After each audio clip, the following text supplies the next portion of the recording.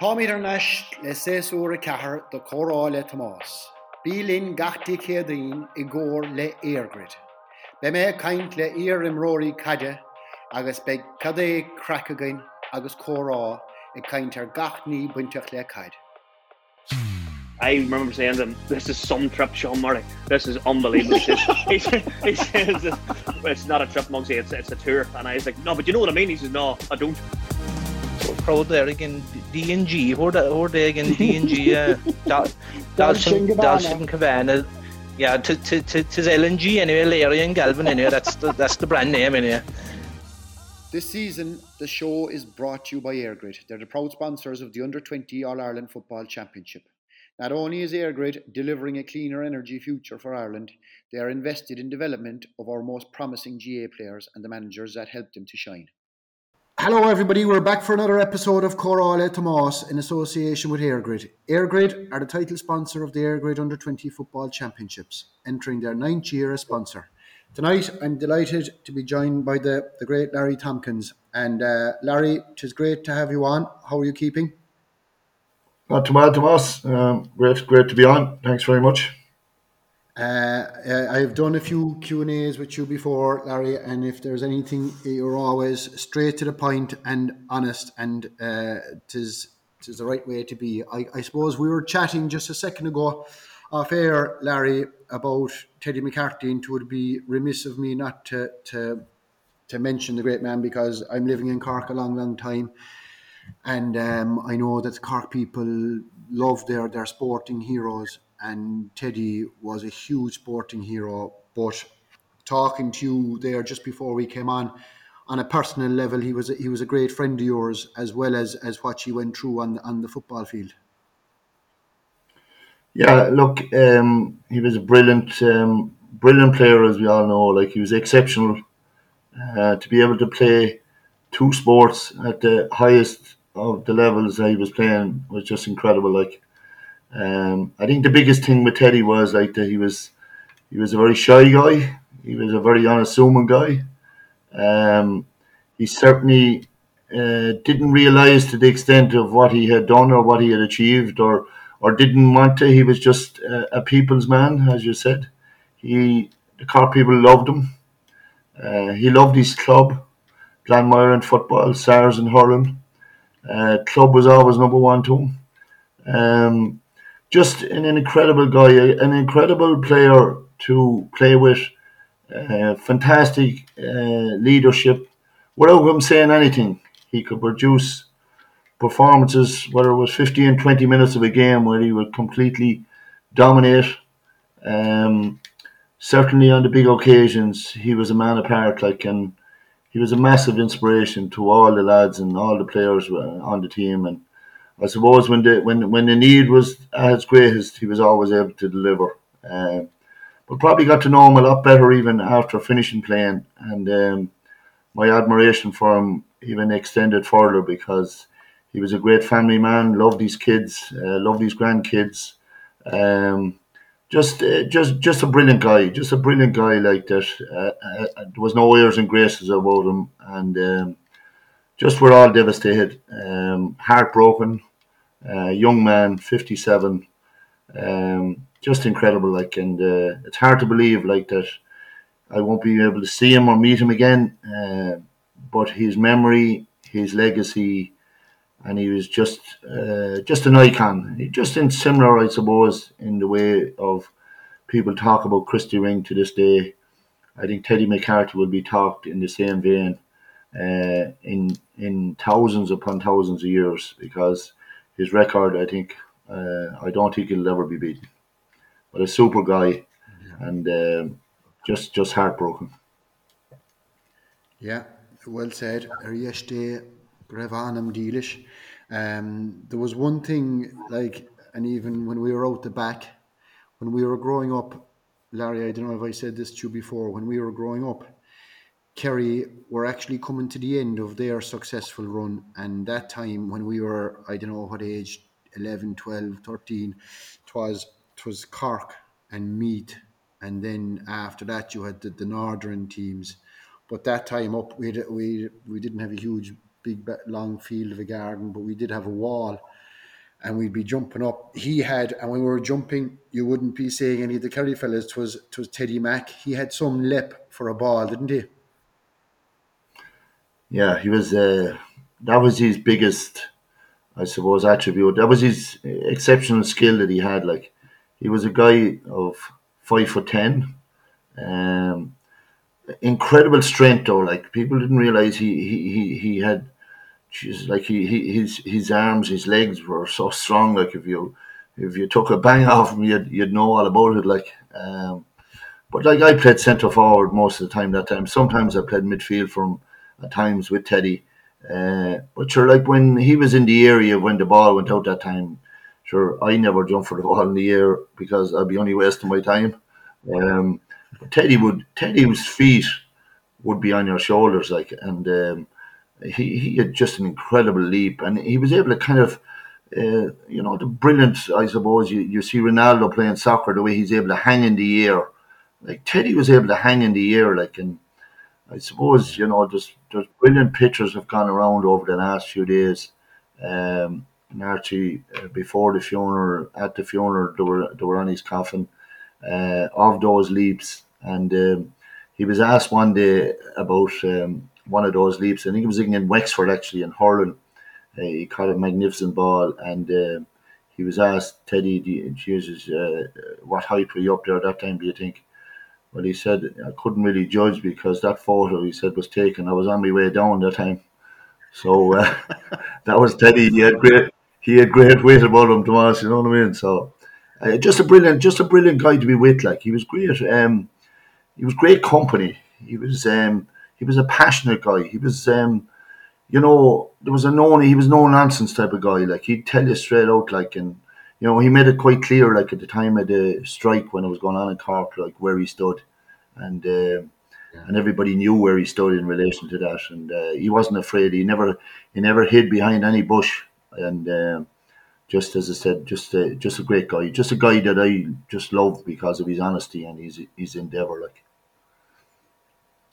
You could sense whatever it is. You could sense in the fans and the supporters.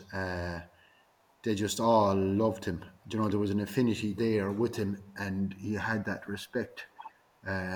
Huge loss, and as you said, Jesus, for somebody at 57, strange enough, Paddy was 57 as well when he died, and it's that's life. It puts things into perspective. Can I get back to football, Larry? Were you always football mad? Say Kildare growing up, was it all football when you were young? Yeah, it was all football. I went to, I suppose, to the local primary school in Rathmore. As you can imagine, that time, like, in the early '70s, like, there wasn't an awful lot of competitions, like, for underage. I think the first underage I played was an under 11 competition. But there wasn't too much going on. Like, my biggest thing, and I suppose, without me even noticing at the time, was I had a family of seven, two girls, five boys. I was the youngest of seven, and we didn't have an awful lot. Like, we as I said in my book, I grew up with no electricity, no TVs, just going out into the farmer's field, and the local neighbours and the people that was around gathered to just kick football, and without me even knowing it, like, that's where I really learned, and that's where I really got, I suppose, playing it. And, like, even though I was the youngest in my family, there was out there in those fields, like, there was no mercy. Like, you had to be able to stand up for yourself, and I had a lot of tough brothers, like, they wouldn't be afraid to knock you about the place. So everybody was a bit proud to win the ball, and I suppose, as I said, that's really where I kind of, without me even noticing, that's really where I kind of just got going at it, really. It is hard being the youngest in a way, because if the older lads used to hit me, I'd take it out on Mark, who'd be smaller than me. You had nobody to take it out on, really. Yeah, yeah. But no, sure. Look, sometimes when you're when you're young, the people say you know you were looked after the best. But look, we didn't. You know, before my mother and father were great people, they were great workers, and you know, like a lot of people, like a lot of families that time, like there wasn't much there. So like if we had an old ball and we that's all we had, and you know there was a man up the road, a guy called Bat Finnegan, and he was originally from Kilkenny, and he had a few hurleys now. A few of the hurleys now were fairly battered and bruised, but we used to go up there, and you know, like everything else, like if hurling was on the TV, you'd be up there and you'd be scalping away at hurling in the field, and if it was football that was on, you'll be scalping away at the football, and the neighbours would come together, and we'd have a match together, and sure, you could be playing from 5 o'clock in the evening of a Sunday evening after listening to the matches on the old radio, from Michael O'Hare, and you'd be going out and like that. Now you'll be mentioning names that were on the radio, and you'll be hoping someday that you know maybe there might be a chance that you could be on that radio. You know what I mean? So that's kind of how it started. It was a very innocent way, and as I said, we I suppose the upbringing and I suppose facing things head on and challenges became you know no big deal. Like you just get on with it, you know. Was there um, nowadays young fellas have access to everything. You throw on whatever it is, social media. They have access to any games back along. That time, it would have been hard enough to see your own heroes. Was it going to matches, Larry, or did you see them, or was it just hearing about fellas on the radio or seeing the odd clip on television? Or did you go to see who were the big names that you would have looked up to at the time? Who were the big names around in the early 70s? Yeah, I suppose initially it was. You probably don't remember Tomas. You probably had all the good stuff, but I remember the old brown radio, the big brown radio that we congregated up in this man's house, Bat Finnegan's house, and all the neighbours would congregate up there, and he was the first man to have the big old brown radio, and Michael O'Hare would be commentating on the games, and sure, look, we were engrossed in the games, and I suppose at the time Kildare were quite a good side. Like they got to a lot of Leinster finals that time in football, and particularly again Offaly. But my first introduction in going to games would have been, you know, my father bringing me on the bus. Like we never had any transport. We'd have to walk about 3 miles to the bus and get on the bus. Then the old number 65 bus, and I'll forget, into Dublin, and I suppose my first guy that I really kind of took notice of it in football was a guy called Tony McTeague from Offaly. He kind of had he used to have his head to one side, and he was a brilliant free taker. I just, geez, every free he used to be so precise on it, and I just kind of got to kind of be following him a good bit, and looking at him, and then we went to hurling finals that time. I used to love Wexford and Kilkenny in the Leinster hurling final. And jeez, the belting used to be incredible. Like you'd be afraid in the stand alone on the pitch, like you know what I mean. And the guys like Tony Dorden, like Jesus, like Tony was Jesus. The crowd had rocked like when the ball had come into the square, and Tony Dorden would get the ball, and Jesus, there'd be about 6 men on his back, and he'd still carry them into the goal line and get a goal. Like he was just a horse of a man. Like um, they were probably two very inspirational players, and like there was a guy that played with Kildare, like, and I always say like that. Geez, he was. If there was ever a kind of a mirror image of a Mike Sheehy, Mike Sheehy was some player. Was a guy called Tommy Carew in Kildare. She's like what a genius of a footballer, like, and people don't ever really mention him, like, but he was in that kind of a style of Mike Sheehy, incredible class, like, but I suppose got really no protection that time, like, and you know the Iron Man from Road, Paddy McCormack used to take him out a good few times, and they were bloody hard games. Like they were bloody, you were watching these games, and Jesus, like you'd be saying to yourself, you know, if you want to get to that level, by God, you needed to toughen up, like you know. What, and this is a general question, Larry. It's not because I'd often have been talking to Dr. Khan, and he would have described you not in a bad way, as insane. Some of the way you came back from injuries and what you went through and how you would have played on in games. What actually drove you in general? Were you always driven? Were you always kind of pushing yourself to the limit from a very young age, or did that build as you went along? I suppose from a young age, I was driven like my mother, the Lord of mercy, she used to say I was mad, like, So um, started off serving my time as a carpenter on the building sites, and it was tough going that time. Like, you were walking. I was leaving home at 5:30 in the morning, like walking a good bit of a distance before I got a lift, and then I'd be working on the buildings then from 8 o'clock to 6, like in the evening time. And then I that time I was on the Kildare. I came on the Kildare team very young, like my first National League game was 1979, like, and that's when there was games played before Christmas, and I was only 16, believe it or not. Like, I marked a guy, Jerry Kennellan, from Roscommon, and Jerry was a hell of a player, like, and that was a fantastic Roscommon team. But I suppose just driven to succeed, trying to get the best out of myself, and just I suppose all of the things that I was doing. I was working on the building sites. I was eventually got into it wasn't too many gyms that time, but I got into a gym in Naas when it opened by two army guys, and Dermot Early, the Lord of mercy, put me in touch with those. So um, yeah, I'd say you're right, Tomas. There had to be a sense of madness there. I used to be running around the Naas race.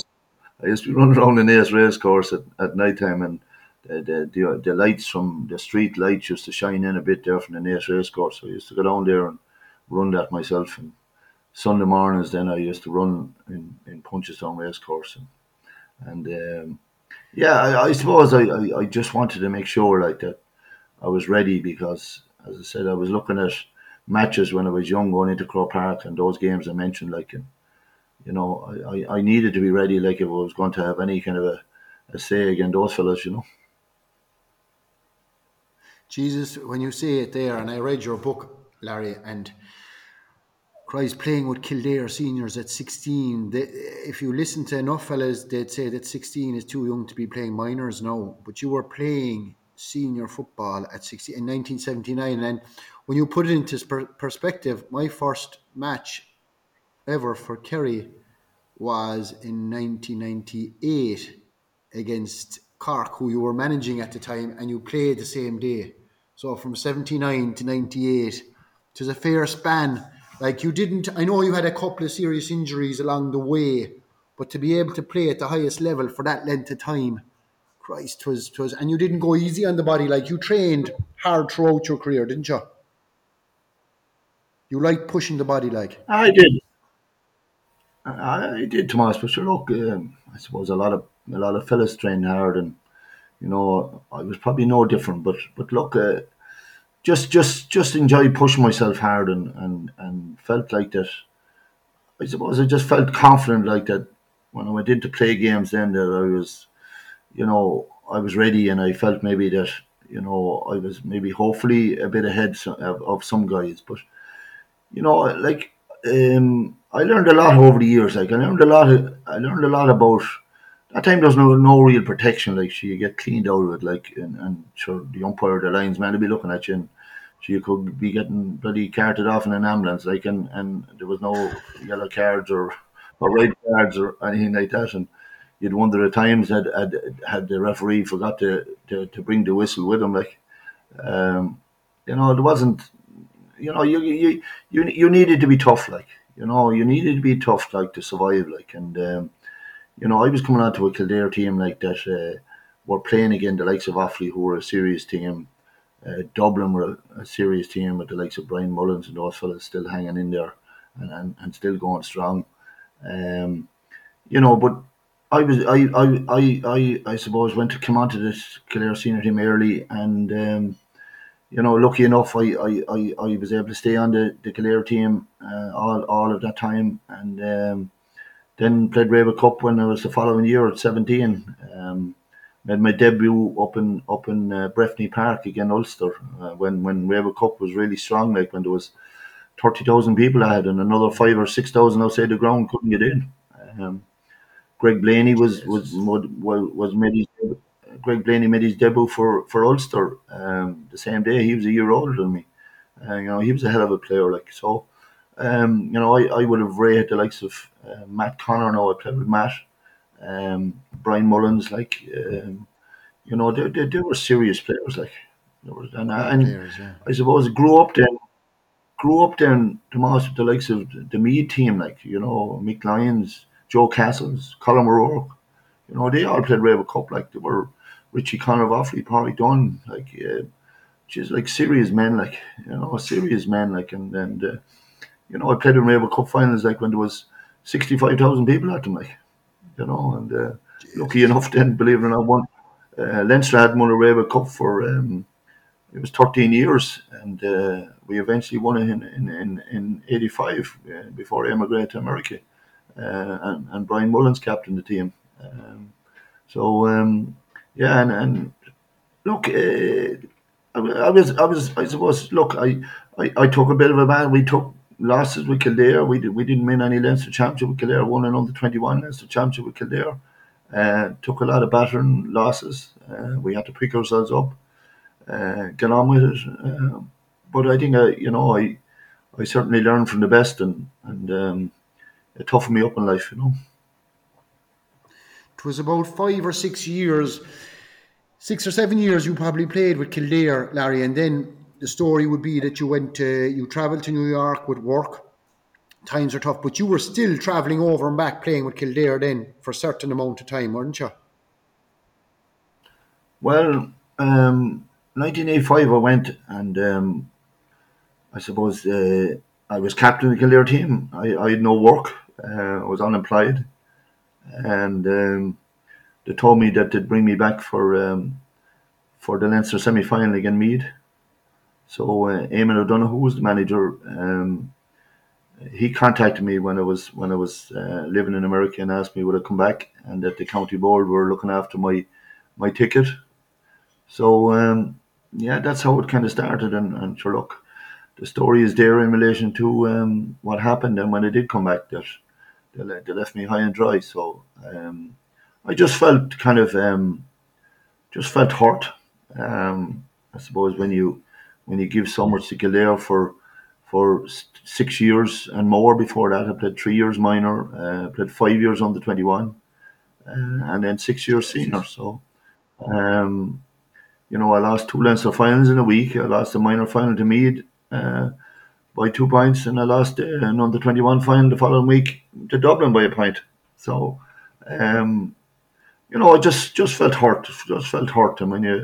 And at the time I was enjoying America, and I liked America, and that's when I left and went back into playing. When Kildare left me high and dry, and only for Donald Gallagher, who was another fantastic friend of mine that passed away this year.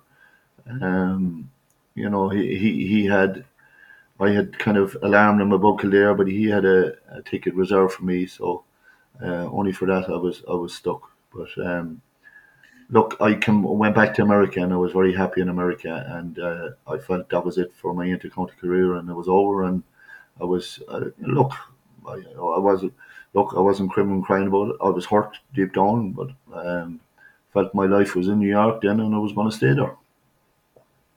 Is it too would it have been too easy, Larry, to say that had Kildare treated you that little bit better, that you wouldn't never have played with Cork?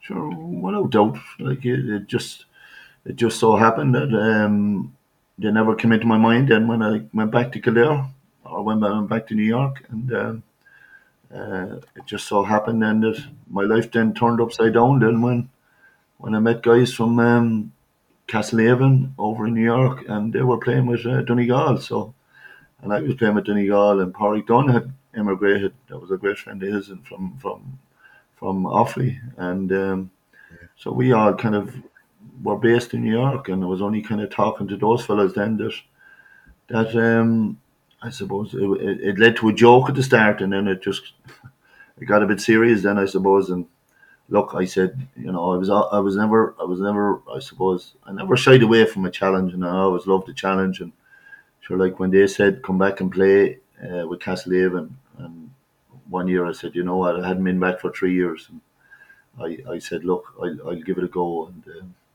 and it was never to go back and play with Cork.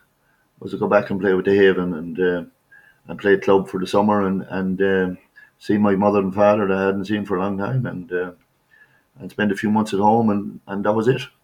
But a lot of things then happened, you know. Twas I know Francis Collins, and 'twas Francis's brothers Anthony and Vincy. It was like when I used to come to Cork initially, I don't know, it was a good thing or a bad thing, but I'd be hanging around the Nemo lads, the older Nemo lads in around town, Larry, and you got to know them. Was it a matter, like, and I'll come back to New York in a second, was it a matter of getting to know the lads and getting friendly with them, and over a few years, bang, yeah, I'll go and do this, like, because was it ever on the horizon to come back and play with Castlehaven and Cork? Cork wasn't mentioned as of yet, it was just to go back and play with the Haven, was it? That was it, Tomas. A lot of people wouldn't believe me, and I said it in the book that, you know, the guys you mentioned there, the Collinses, like Anthony and Vincy, and there was Martin Connolly and Martin O'Mahony. There was four of them over in New York, and believe it or not, from a small club, Castlehaven. So, like, particularly Anthony Collins, like, Anthony was so passionate. He was nearly as bloody mad as what I was, but he just, every time he talked about Castlehaven, and sure, Jesus, like, I hadn't a clue where Castlehaven was. It could have been bloody in Timbuktu for all I knew. I never heard of it. So, you know, just a passion for it, and you know, they said they were all going home and they were all going to commit next year and give it a go to see could they win a county. So look, one thing led to another. It started off as a bit of a joke and a bit of fun, and then it's, do you know what, I was January 1987. I was training and it was snowing in New York, and I ran into this shop, and I was really playing good football out there and really in good shape. And you know what, I said to myself, you know what, if I don't go back now and play for a few months and see my folks, my mother hadn't been well. She had, you know, she had rheumatoid arthritis all her life. She had other complaints, and I was a real family man, and I just said, look, if I don't go back now, I'll never go back. And it was probably, you know what, it was probably a good way to kind of go back and try and, you know, play for another club, because Kildare never kind of came in, never entered my head that because of what happened. And I said, look, and it wasn't the case, I was going back to play with a county. So I said, you know what, I said, I'll sign that transfer form, I'll go back for a few months. What have I to lose? See my folks, and I'll come back to America again.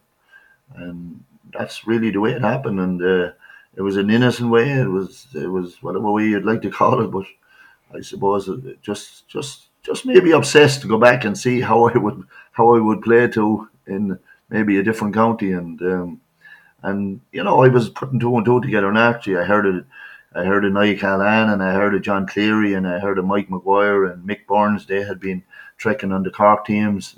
Dennis Cleary, another guy that had been on the under 21 team. So I said, Jesus, put five of them together. And I said, four of the lads over there is 9. And I said, myself 10. Jeez, we'd have 10 good players anyway. So surely we'd be able to get a few more. So I said, look, you know what? I'll go back and I'll give it a go. And that's the way it happened, you know.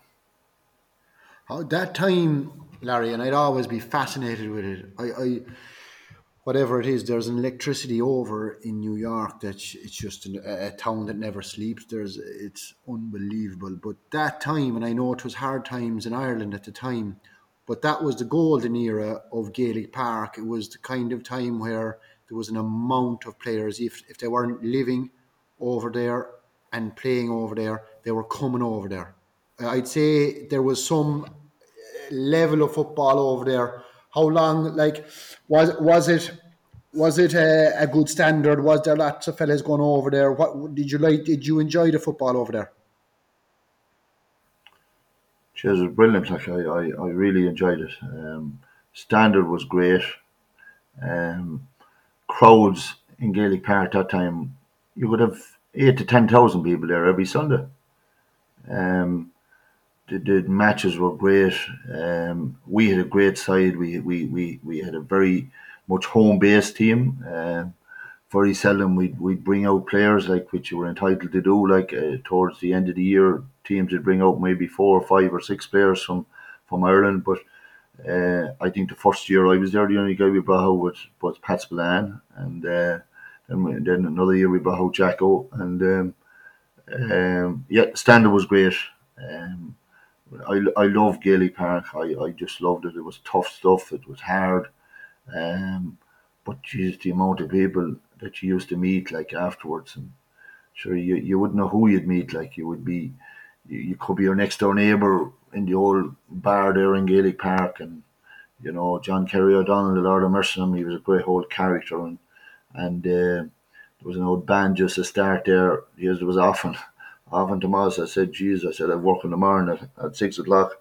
I said, "Geez, I better get out of here," and bloody hell, I'd be still there at 10 or 11 o'clock at night time, and you couldn't leave it because like geez, you'd be meeting fellas like that. Um, you wouldn't even know were out there, like guys that were your next door neighbour, guys that you might have played with in school. They were coming from everywhere. There was plane loads coming over from Ireland every week, every day. And where did you go then? Where did people go? You didn't have to be a footballer. You didn't have to be a hurler.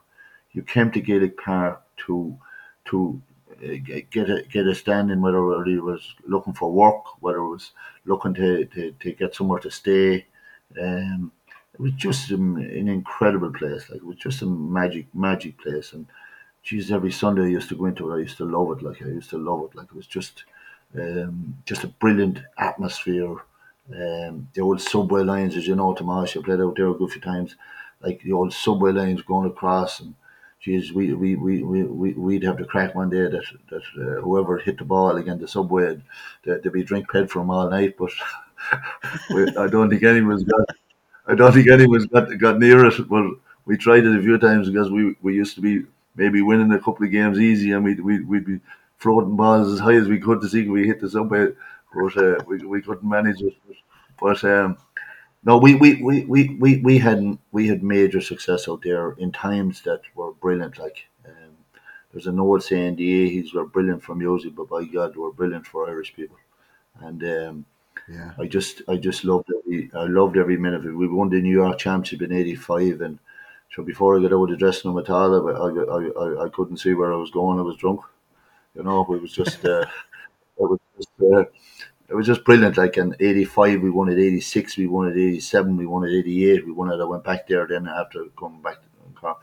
4 years in a row. Like it was, I never beaten there, Tomas, which was an incredible because they ran their championship on a league basis, and it started in April and it finished in October. And look, there was nights, there was days. There was days I went to work, or nights I went to work, or the next morning, and I didn't sleep the night before. So, but look, they were brilliant times, I suppose, and How was the I'll never standard forget of New York. football, Larry? Standard was good. How would you say the Standard was standard? good. Um, I would say the standard. I tell you the standard. Though, like we had a serious side, and we had a team that were all kind of based over there, like and working over there, and there weren't guys like they were commuting for weekends. Even the likes of Martin McHugh and Anthony Malloy, I slag them because like when they come over in '86 and they came there for the summertime, they were over for 3 or 4 months, and they couldn't make our team. They were subs on the 1986 team.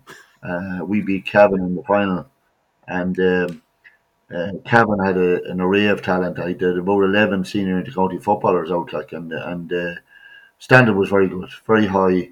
And we went back in '87 then on a tour to see could we measure up to teams at home, and we toured. We went to be played Cork. This was in May now when teams were preparing for championship.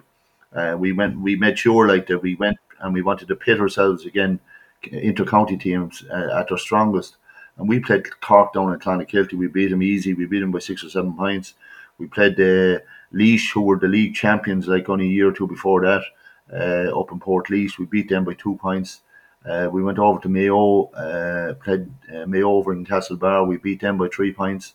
And we went up to Donegal. And probably no disrespect to Donegal, but they were probably the weakest team of the 3 other teams we played. But we were getting a bit tired at that stage, so we ended up drawing a match with them up in Ballybuffet. But the crowds that turned out to these matches were fantastic, like, and but it was just a brilliant time, and that team, that Donegal team over in New York, was quite capable of pitting themselves against the best here in Ireland, like. We had a fantastic kind of relationship, fantastic. You know the way if you're going to win at, and like, you could have the best 15 footballers in Ireland, but they might never win at for you because like the appliance of a team takes certain ingredients, like, and I think we had that kind of ingredients. Like, we'd never say die on the field, and it was great friendship and great morale built up within the squad, and. It was just a brilliant time, and like, and I was kind of in that, and I was loved it, and I was very happy there. Were most of those fellas, Larry, Irish, obviously, over there? Did a lot of them stay over there, or a lot of them come home? Oh, a lot of them stayed over there. Like, I'd say, even to this day, I'd say 75% of them are still over there. The guys that I played with. Guys like that would have come from. There was a guy from Carlow there, fantastic footballer, Kevin Madden. There was another guy from Carlow there, Lar Malloy, fantastic footballers. Pat O'Toole of Wicklow, like. Ewan McIntyre, Donegal, Lanty Malloy, brother of Anthony's. You had Eugene McNulty from Down, like won an under 20 title, under 21 title with Down. Back to years, but he's been out there since, like. Dennis Gilbride, you know what you had? You had an awful lot of players like from kind of unsung counties in a way. Like, there weren't as many. Okay, Cork were represented high. We had nobody from Kerry, apart from the few times that we brought out Spillane and Jacko for the games towards the end of the games, which you were entitled to bring out 3 weekend players, like. But generally speaking, like, you didn't cross our fellow out there in your travels, is your Paddy? Did he wasn't out there playing football, he was, I suppose. Paddy played. Did he play with Cavan out there a couple of times? I think he played with Cavan. As far as I know Ger Power and went out a good few times and played with Cavan. But I'm not sure. I would have come up against Paddy, that Lord of Mercy a good few times now. Even playing with Kildare, like when Kildare played National League against Kerry. I played against Paddy a few times, even at that time. Probably, yeah, they were like, sure. If you started in '79, you were in the middle of it. How did the? I know you came home and was Castlehaven, and you did well. Were you home long then before Cork started knocking on your door, Larry? Couple of hours. See, I had known Billy Morgan was in America at the time I was there. He was there, and he went back in '86. Yeah, we played. He played for Leitrim, and he worked in a pub down there called Rosie O'Grady's in Manhattan. So he would have known me. Met him a good few times. So Billy had come home and had taken over the Cork job in '87. So I suppose. Like that now, Francie Collins, I suppose, and Donny Collins, another brother that would have been at home here in Ireland, they would have been friendly with Billy Morgan. So I'm sure Billy knew when I got on the flight in New York to come home that he wanted to have a talk to me. But I think the man that really kind of, got to transfer through, and it was a case that I had been rang 2 weeks before that by Francis Collins, and said like that Frank Murphy wanted to, he had been on in relation to the transfer. So he said, look, there's no point in transferring this guy at club level. It'll take too long. He said the inter-county transfer would be a lot quicker. So Frank was no fool. Like Frank was no fool. Like he had known about me, I suppose, playing with Kildare, and said maybe this guy might play with Cork. We might twist his arm. So I think maybe between Frank, I think, influence, I think, and getting on to Billy, I'd say. And Frank was a selector that time as well in '87, so he was thinking ahead maybe like that. It might be a chance like that I might play. So Francis Collins had kind of told him he's only coming back to play with the club. So, but as I said, I wasn't long. In Ireland or in Cork when Billy Morgan met me. Yeah. So And and when, initially, say, I said, when initially, yeah, Tomas, I met Billy down in Skibbereen Golf Club, and he said to me, "Will you come and join the Cork panel?" And I said, "No." I said, "No, no, I wouldn't. I'm not going to do that." I said because I said I'm only here for a few months, and I refused him and said like that. I was being honest. I knew what was required at intercounty level. I had been there before with Kildare, and I knew, and I was coming back to play with the club, and I didn't want to be getting myself or kind of treating them badly that I wasn't. Wholeheartedly committed to staying, and that was in my head. Like my first initials was I was coming over to play with Castlehaven, and whenever they were knocked out of the championship, I was going back to New York. So, but Frank and Billy were on to me again, and they asked me to come up to training one night, just not to go onto the panel, but just come up and have a go and see what you thought. So I went up with Niall. I remember Niall Callan was doing courier service at the time, and Jizz, his old van, and Jizz, the wheels, I thought I'd never get up the road because he had so much stuff in the he had so much stuff in the van that the wheels were nearly down to the bloody punctured. But we made a good few deliveries along the way, and we got to lighten the Parky load. Key. But yeah, we got to Parky Key, and I was dreading the training session because Cork could be a big team, like a big county. And, I had come from bloody Kildare, like that. I wouldn't have had the success like the Cork would have had. So, I would have been intimidated like that. What was ahead of this training session, even though I was just going up to just kind of go through it and see what I thought. But Niall was saying to me that it was going to be a brutal session. It was of a Monday night, I'll never forget it. And so, but we done a few things anyway. We done a mile of a run and 4 laps. And I got on okay. I kind of, headed the posse without too much fuss. And of course, Billy was a bit surprised like that. That probably I was so far ahead of the rest, even though the Munster Championship was only 3 weeks' time again. Limerick, they were playing Limerick in the Munster Championship first, and so he said we do another mile run because he said like that I certainly wouldn't be able to last the next one. So I think I lapped him even worse the second time around. So I said I said to Billy afterwards, I said, Jesus, I said I wouldn't like to be training that bunch. You know what I mean? So I was just kind of slagging them. You know what I mean? I was just kind of slagging them, but that's kind of where it started, and then I suppose they were hot and heavy then to try and get me involved, and at that stage when I trained, believe it or not, I wasn't transferred. You know, my transfer was being held up, and the Kildare County Board were making a big issue of it, and Seamus Aldrich had put a lot of things in front of the transfer to make sure that it wouldn't go ahead. But uh, knowing Frank made sure like that he'd get it over the line, and it was amazing. Then he rang me of a Friday night that Jez is coming up now. Would you believe now? Today is the 12th of June, Tomas. This is hard to believe. And he rang me on the 12th of June, 1987, and I was living down in Union Hall. And he said, "Will you come tomorrow up to Dublin?" Because I had threatened to go back to America because my transfer wasn't going through.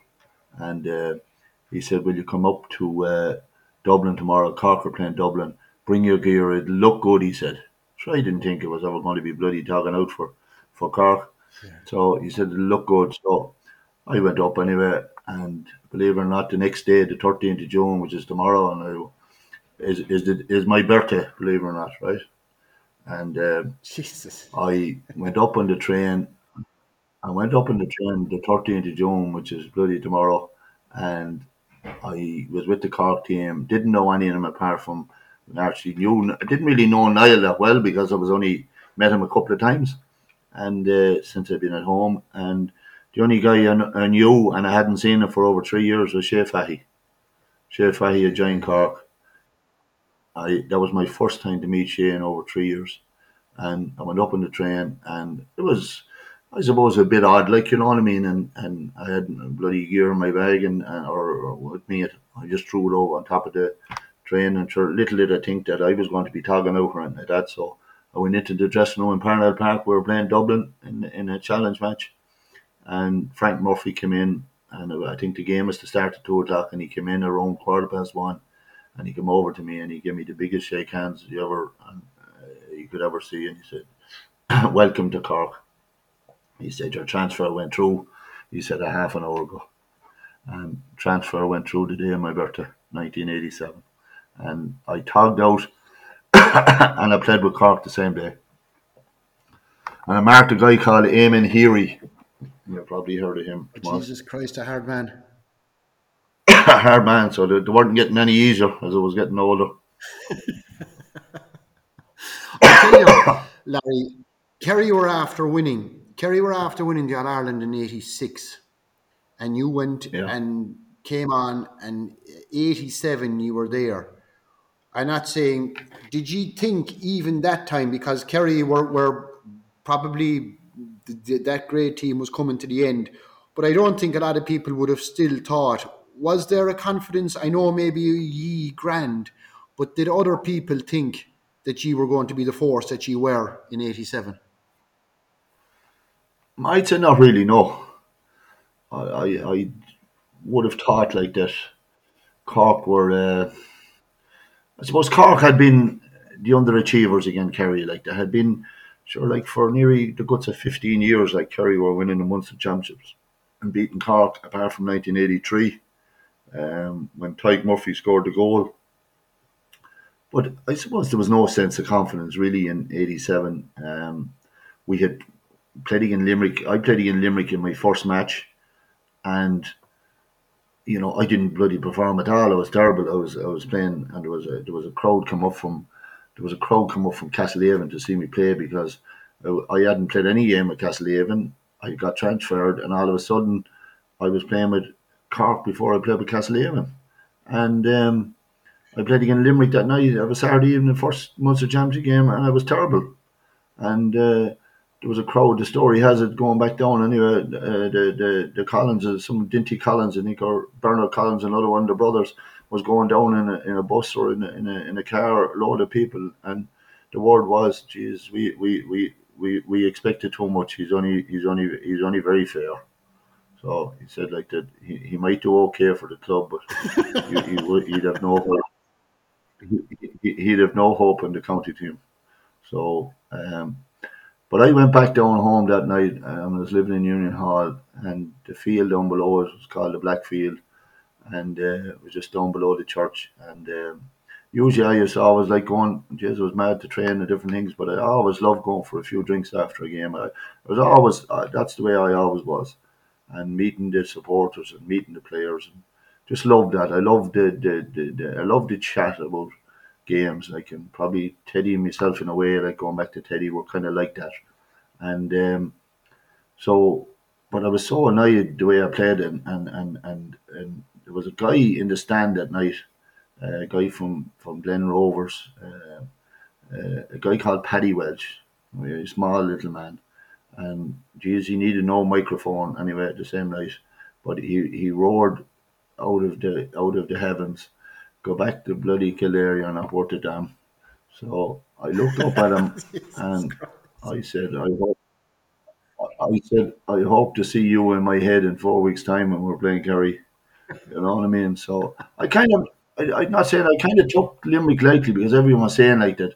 Jesus, I think I even trained the day before that again Limerick. I'm not making any excuses now because it was terrible on the night. But anyway, I went back down home that night, and Jesus, I never went for a drink, Tomas, and it wouldn't be like me, you know what I mean? I'd like to have an old drink after a game and stuff. And Jesus, I got up at 6 o'clock the next morning, and I went down to the Black Field, and Jesus, I ran like mad for 2 hours. he's belted again the goalpost. And fucking, if anyone seen me, they say this guy was fit for the madhouse, you know. But just in my head, that guy that shouted at me, I just said, I'm bloody going to answer you the next day.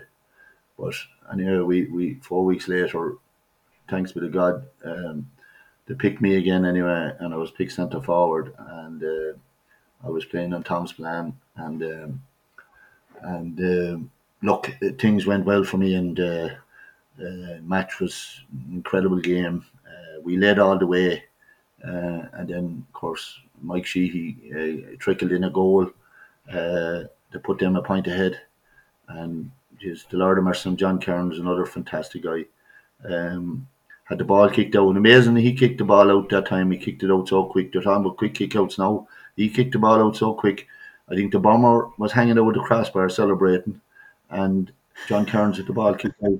And he kicked the ball out to Moss. He was a right-footed kicker, and he kicked the ball out with his left, and he kicked it about 45, 50 yards. And we won the ball in midfield, and the ball was kicked in, and John O'Driscoll was foul inside, and it was a handy enough for you to kick over for to equalise the game, and it was replay, and we went into the dressing room, and in fairness to Billy, when everybody seemed to be a little bit downbeat after leading all the way, in fairness to Billy, he said we'll finish the job next week in Killarney, and we the replay was the following week in Killarney, and thanks be to God, you know what I mean. That was the start, and do you know what I think?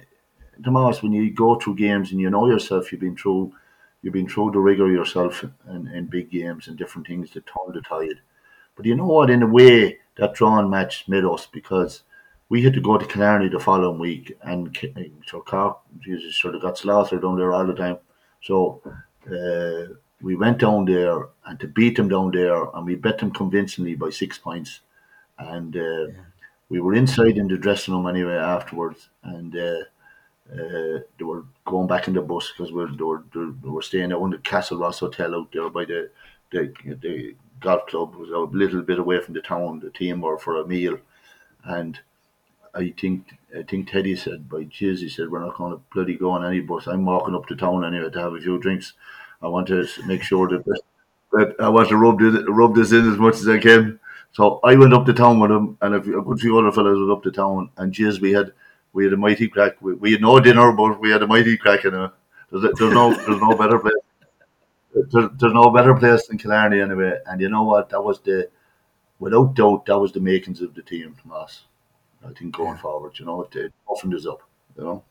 You kicked on, Larry. You were the dominant. It was two teams for the next 3 or 4 years, yourselves and Meath. And that, I know that there's a fierce bond there. And even the last day, talking to a couple of lads, they showed up in strength when poor John Cairns and again Teddy. There's a fierce connection there now between you two groups. But back then it was harem scarum, like there was a right rivalry there, wasn't there? Nasty rivalry, like. Look, it was cruel. Like, it was cruel. There was no point in saying any other. Like, fucking hell, like, there was, like, I knew Meath inside out. Like, I played with him since I was 16, 17, 18 years of age. Like, and Shea Fahy had been similar. Like, so we knew Meath inside out. Like, and the one thing I always said about Meath, like, that, Jesus, they'll hammer the hell on you on the field to win. Like, but if you hammer them, they won't complain. They get up and they get on with it. And you know, I always admired Meath, and I knew what was coming down the line. Like, even though Kerry were a massive team to beat in the Munster Championship, and they were always a massive stumbling block to Cork. And you could see, like, that. I suppose, with the exception of myself and Shea, we hadn't suffered that bereavement, as you call it, again Kerry for so long. So, like, we were treating Kerry differently. You know what I was when I played against Kerry? Jesus, I used to love playing against him, because I said, look, Jesus, I'm playing against the best here. If I can play well against Kerry, well, then I can play well against anybody, you know. So, like, but I think the Cork fellas were nasty. They were hammered so many times, like, that there was a lack of confidence there.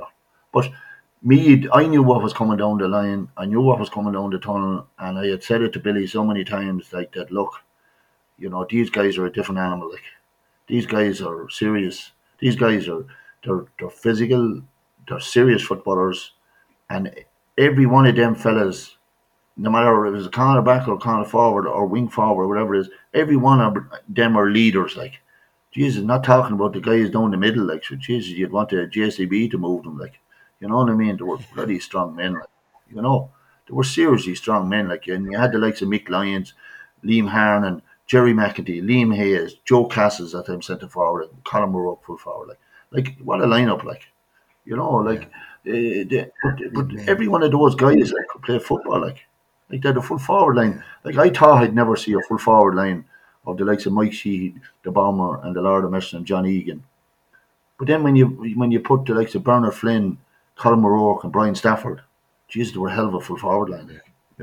Class. Like they were brilliant full forward. So like there was a lot of there was incredible friction. Like there was 87. No, they were deserving winners in 87, but we played them again in '88. There was a lot of sour taste, like you know what I mean, bitter. Like we that time there was no such thing as teams traveling to New Zealand or Australia and going on trips. Like it was, you went one place and that was over the Canaries, and you'd only time you only had a time in January to go or whatever. And both teams, Jesus, hard to believe, like both teams ended up going to the same bloody spot, like staying in the same bloody places. Staying Was there any and talk? before we left it, I tell you now what happened, and I'll be honest with you, and I said in my book that we had a meeting. We had a meeting, and Billy said, "Look," and there was a lot of friction. Billy said, "Look," he said, "nobody fucking talk to these fellas. That's it."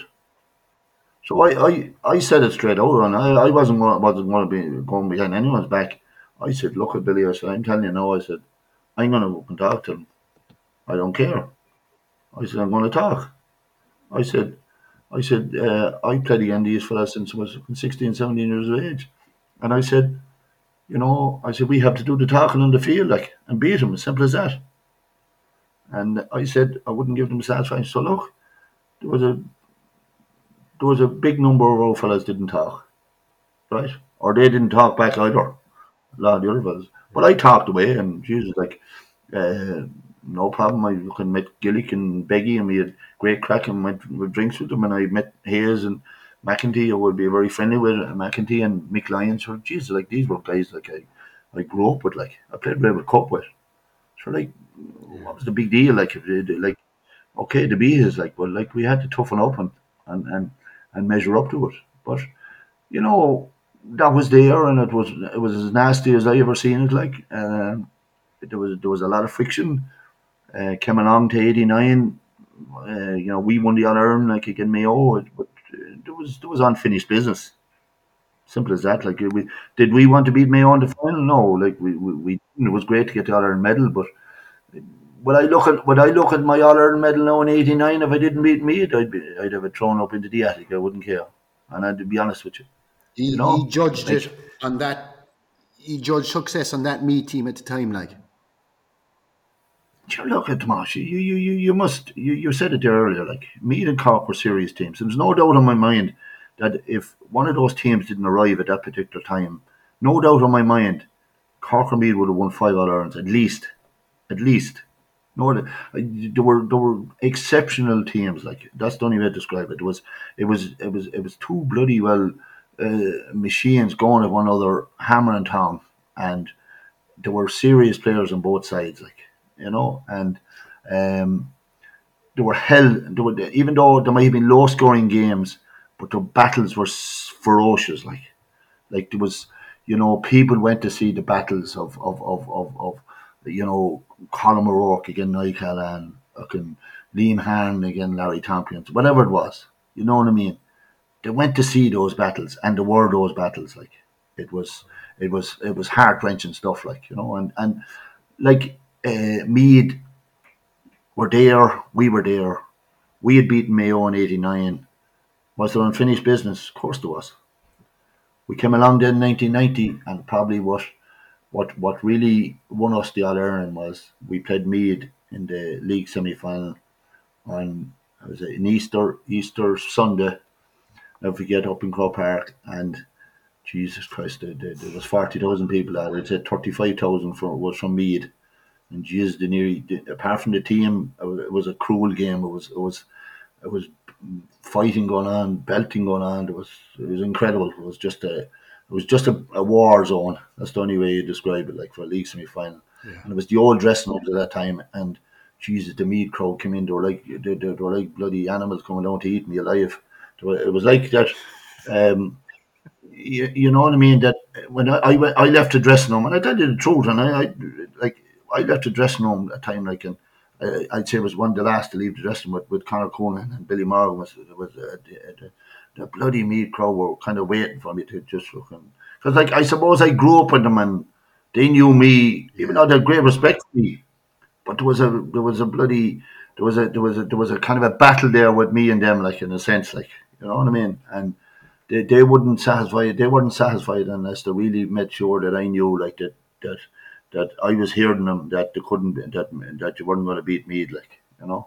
But the crowd kind of just, Billy know better than I do. And sure, Billy went to tackle about 2000. You know what I mean? He was just he ran for them. He ran for them, and sure, Jesus, the guards and the security and everybody was bloody well in. But look, it was a nasty taste, that game. Another nasty taste, getting into the bus and that train, and we heading back down. And so just one thing, just before we left the dressing room that day, Billy got down his knees and he prayed to Almighty God up in the sky. And this is the truth, that people wouldn't believe it. He got down his bloody knees and he prayed at them. I won't describe him what he called the fellas inside in the other dressing room, but he said, "Please God," he said, "I hope those are in the final in September and we'll be there. We have unfinished business." And Was it was that a bitter taste. say you went on, and that was the highlight, Larry, of a phenomenal career? Like the fact that you had the two best teams going at each other, the fact that there was a rivalry built up, the fact that there was a bit of hatred there as well, and then the fact that you had the added Kildare Meath rivalry, where this is a phenomenal story when you think about it. You knew these fellas, you played Railway Cup with these fellas, and then you captained Cork to beat them. Like, to some story, isn't it? Well, I don't know, but look, I was lucky. I was lucky. You know, in life like that, things can bounce right for you. And look, I always say I was lucky to, first of all, to join a magnificent club in Castlehaven, a brilliant county like Cork, and I suppose my great days with the Haven as well, like winning their first ever county in '89, which they gave me the honour then. That was the old tradition in Cork, that the county champions produced or selected the captain. So Castlehaven bestowed a great honour on me to captain Cork in 1990 after we were in our first county in '89. And that was an incredible honour, because you did have the likes of Mike Allen, who was from born and raised in Castlehaven, John Cleary, Mike Maguire, Mike Burns, the Lord of Mercy. Like, these were guys that were all linked to the Cork team. So, like, I had magic days with Castlehaven, like, just magic days. Like, in '89 was an exceptional year, like, small little place, population of 700 people. Um, and what I had came home to do, like, to win a county. That was just a very, very special moment.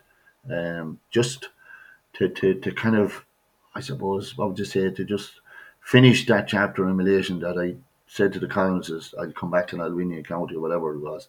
Like, okay, you'll be hoping and please God, but when it happened, then it was just magical. And it went on. Then we won three counties, and it was brilliant. Castlehaven have won 5 counties since. Like, and those are the special times and the special moments. But 1990 beating Meath was the moment that at intercounty level where you had to prove yourself. You had to stand up and be counted, and you were pitted against the best at that time. We had come out on the wrong side. 87, they were deserving winners. 88, I had a big question marks. Everything, was against us. We should have won that game. We should have won the first day, and we should have won the second day. We threw that one away. Uh, 89, as I said, we won against Mayo, and we won the National League that year as well.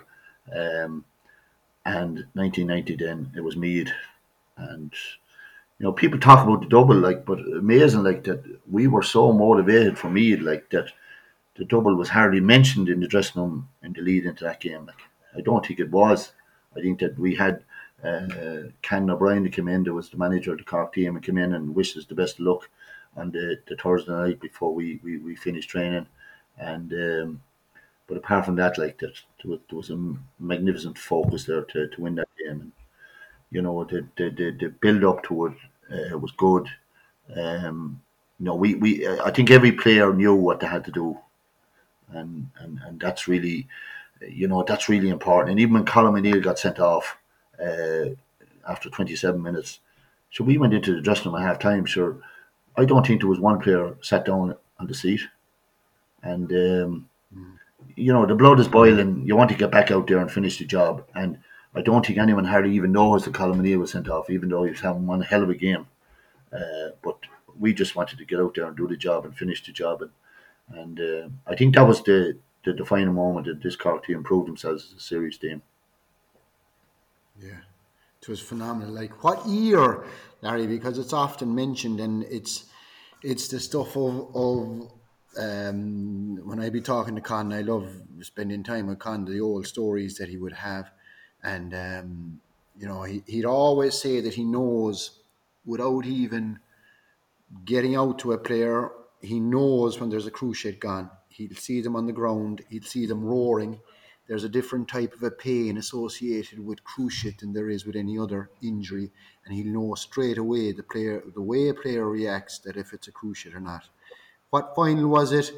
And this is why he said when we were discussing it, and he'd say, Jesus, but sure, he says Larry was different. Larry was insane. So how long did you go through? When did you actually injure it, and how long did you go through you played on with it Yeah, it was about 16, 17 minutes to go in the final. And it's funny because I'd say 5 minutes before that, Mick McCarthy went down, and Mick stayed down, and Dr. Khan came on, and Mick was after, I think, going over in his ankle and badly, and Dr. Khan, shoved him off straight away. So, geez, when it was a ball that was actually played up the Hogan stand, and it went out over my head. Of course, Barry Coffey kicked him, and I always said to him, Jesus Christ, if he had to pass the ball right, I wouldn't have got into trouble. But he kicked it way over my head, and I had to kind of run onto it. And Martin O'Connell was coming one way, and I was coming the other way, and it was a challenge. There was nothing malice in it. I went one way, and my knee decided to go another way, and I could feel the crunch, and I knew I was after doing serious damage, and there was ferocious pain. I got up. I didn't even lie on the ground. I got up straight away, kind of shrugged my knee, kind of just, I don't know what it was that kept me going. I just said, look, you know what? It was my last game I'll ever play in my life. I have to beat these fellas, so I just kept going. Jesus Christ. I could speak. We're talking a good while now already, Larry, and you went from there, finished off with Cork, and you went managing Cork, and there's another 20 minutes, half an hour on that. You're still managing. I saw you. I was at a minor game lately inside in the Dyke. You had a good win. You're still managing. You're involved with the youngsters out in Bishopstown, and that was a good. That was two good minor teams actually. Some very good players. You had a great win with Bishopstown over Nemo. You're still enjoying it.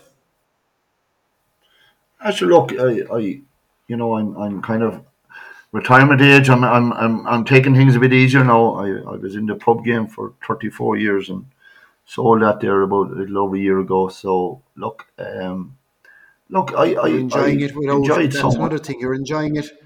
You're enjoying life. That's a tough game, Larry. On top of everything else, Yeah. like, and you were at it 34. I didn't realize you were at it 34 years. That must be a big change. Yeah, like it's a big change, and of course I miss the people, I miss the company, I miss the great people and great supporters that came into me for so long, for that length of time, always supported me. Of course I do. I miss that end of it, but like, look, there's a time comes, and I wasn't able to kind of. My son is playing there now at Bishopstown, and I was dropping him to the gate at Bishopstown, and maybe having to go into work, and then my daughter was into other things, and you know, your kids are gone and grown up, and you don't really see their development, and you don't really see them the way you should be seeing them. And look, my wife has her own business, and I'm lucky there. She carries the can from, she's the bread and butter winner now. But look, I'm just so delighted now that I was able to kind of go back and help out in some little way, or a bit of experience of what I've gone through, and the enjoyments that I got, like sometimes all of this can pass you by, and you maybe wish that you should have put a bit more back into it. And I got great thrill out of being involved with the lads there now up in Bishopstown at underage level there now, and it's a new lease of life. It's a new lease of life, and I enjoy that now, going up there, and I can go up there without any pressure now. I can go now. I love going now, and I watching my son playing there now, and just have no pressure of rushing to work or rushing. I having to go and do other things, and I'm able to watch him and see him grow and see him develop. And so they're the most important things of your life, like, you know what I mean. Your family is number one. As I always say to players, like, that when they play, like, you're doing this for the loved ones, for your people, for of course you love your club, and you have to love your club. Um, Club has to be number one, but before that, your family is number one. They have brought you to this. They have brought you up. They have encouraged you. To have done everything for you. Like, and there's no better feeling to be successful and to enjoy it with your family. Like, and I think that's special that we all go through. Mighty. I tell you, Larry, I've been in Cork a long time, long enough time now for me, but I always love meeting you, whatever it is. And you said it a couple of times there earlier on. You love talking football, and I love talking whatever it is. The time just goes so quickly when I'm talking to you. I enjoy your company. I like to thank you for like you. I saw it somewhere written lately where was voted the greatest Cork footballer of all times. You'd be up there and one of the greatest footballers of all time. I don't know what it was. It was the hardness, but it was also the fact that you had so much football in you, and it was the mental toughness. It was the whole package. I'd like to thank you. Thanks so much, Larry, for coming on. It was a pleasure to have you on Comhrá Le Tomás. Of course, thanks to EIRGRID. Without them, all this wouldn't be possible. EIRGRID are a proud partner of the GA since 2015. And if you've missed any of this season's or last season's episodes, you can click on the link in the bio. Larry, Goramila Mahagat, and we'll have a cup of tea the next time, and we'll finish off a few more of those stories. Thanks a Can I million for can I just coming on, can I just say and all the can I best. just say one last can I just say one last thing there, Tomas? Um, Yeah. just for and this is for your own family and friends. Just to and you mentioned there earlier, like this, Paddy. I played against Paddy. I managed against Paddy. Just an incredible guy, an incredible friend. Great crack, as we know, and to all your family, like, you've always showed the courtesy and the friendship, and I suppose the loyalty, which are very special in people. And I certainly admired all you guys playing, like, and Mark, Dara, yourself, and I'm sure there's lots of people who've got massive inspiration from all of you guys playing, and just been a pleasure, like, to have known all you, because it's that type of bond that makes makes people enjoy the game even more. No matter, as I said earlier about the confrontations the attitudes on the field and the will to win. I think they are very special. But I think what really makes the person is the friendships of it. And just thanks to yourself, Tomas, and all your family. They've always been exemplary in that. And look, enjoy being on your show. It's been brilliant and reminiscing about things. So thanks again. Brilliant, Larry. It was always, I think you were the same. You go on the field and you kill each other on the field, but like you said about that story in the Canaries, when it's off, it's off, and we are part of the wider GA family. Garamila Mahagat, Larry Tompkins. I'll catch up with you soon enough, no doubt, Larry. Thanks again to our sponsor, EIRGRID, proud supporters of the EIRGRID Under-20 All-Ireland Football Championship and leaders in Ireland's pursuit of a cleaner energy future. Don't forget to follow, subscribe and review. Garamila Mahagat.